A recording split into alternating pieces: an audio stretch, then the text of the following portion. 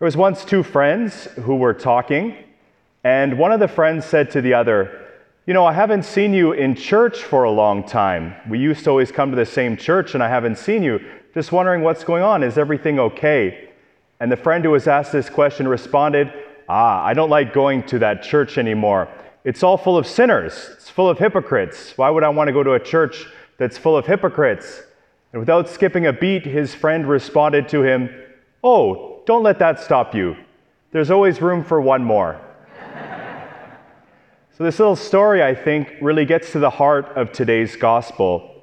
In today's gospel, Jesus is speaking to us about how we understand our identity, how we view ourselves in relationship to God and in relationship to other people.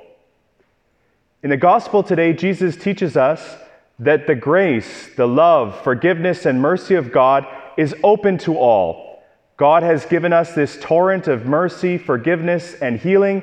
All can accept it. There is only one thing really that prevents us from accepting the healing love and grace of God, and that is ourselves. The gospel today teaches us this important message that if we don't think we need God's mercy, God's help, then God cannot do anything for us. God cannot help us. We are the only ones who prevent ourselves from receiving the grace and the goodness that God wants to give us. Jesus today in the gospel tells us a parable, and it's in response to certain people, in response to people who trust in their own righteousness and despise others. So Jesus is directing this to people who trust in their own righteousness. Other translations give who relied on themselves. So Jesus is directing this parable against people who think they don't really need God. They're okay on their own. They can kind of work and get through life without the grace and assistance that God provides. And Jesus is saying that we all need God's mercy, and if we think we don't, if we shut ourselves off from God's mercy, then we cannot receive it. And in order to kind of portray this message in a startling way, Jesus makes an unexpected comparison. Jesus compares a Pharisee to a tax collector. Now, throughout the Gospels, sometimes Pharisees get a bit of a bad reputation because Pharisees often we see are in direct kind of debate or conflict with Jesus.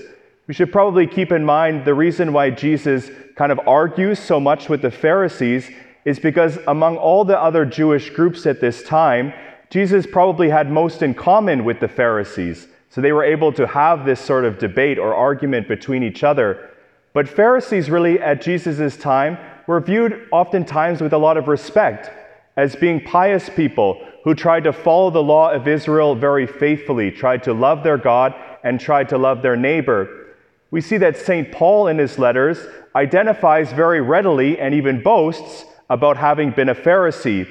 So at Jesus' time, it was kind of expected that Pharisees were seen as pious people, they were respected people.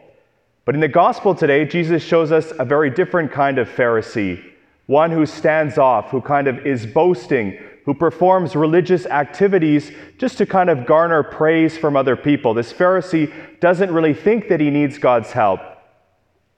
In contrast to this person who would have been highly respected, Jesus compares a tax collector.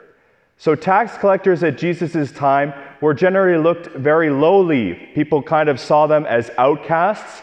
A lot of people actually despised them because tax collectors were kind of like employees or contractors of the Roman Empire, this empire that was oppressing Jesus' people.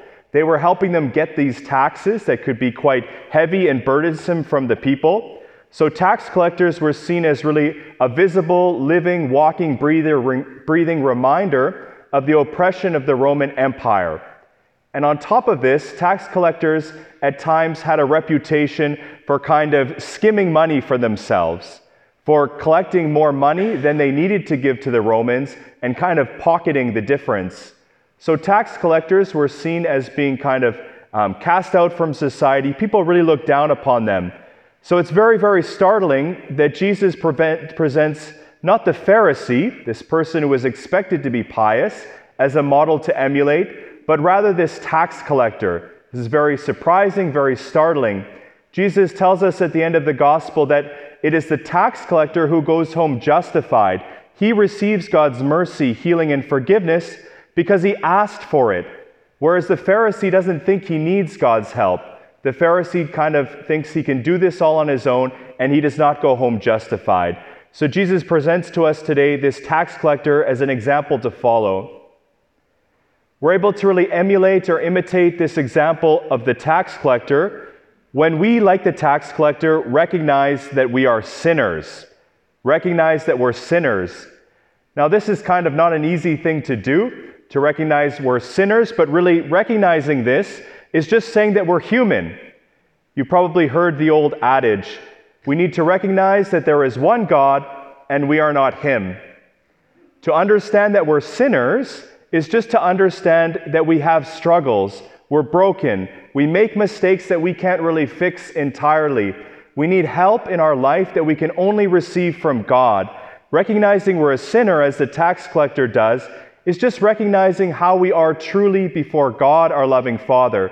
God wants to help us, to guide us through life, but we need to recognize and ask for this help. We need to recognize we're sinners. It was very striking for me. I read once one of the first interviews Pope Francis ever gave. And the first question, or one of the first he was asked, was, the interviewer asked him, who is Jorge Bergoglio? That's his name before he became Pope Francis.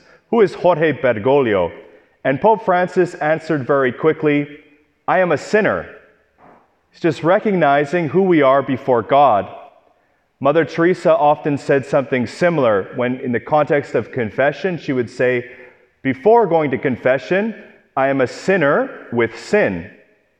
After leaving the confessional, I am a sinner without sin.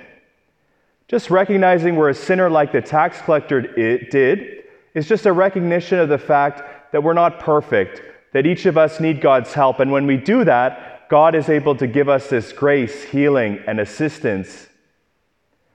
Furthermore, in the gospel today, we find as well that when we recognize that we are a sinner, we're in need of God's help, then we are more merciful, forgiving, and accepting of others.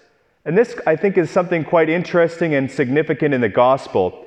Jesus is telling this parable to people who trusted in their own righteousness, number one, and despised others, number two.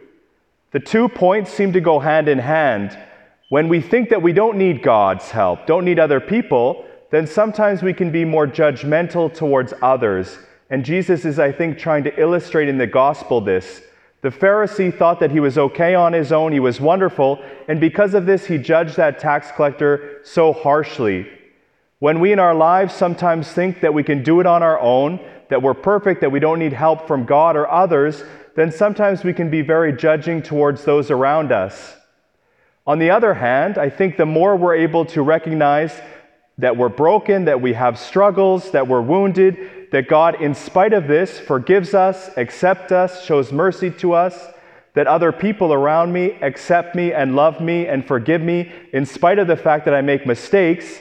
When we recognize this, then we're more prone to show that mercy and acceptance to people around us. Recognizing really that we need God's help helps us to not be so judgmental to those around us, to be merciful, to be forgiving to them. Pope Francis is often given the image of the church as a field hospital. The church, our community here, is a place where people come who are wounded, who need God's healing, God's strength, God's forgiveness. The church is not like a museum place to kind of display these saints who are all shiny and perfect. Rather, the church, our community here, is a hospital for those who need help, for those who need assistance. Jesus in the gospel today wants us to recognize this. God is a loving Father. He wants to help us, but God cannot help us unless we ask for that help. Recognize that we are in need of God's aid and assistance in our life.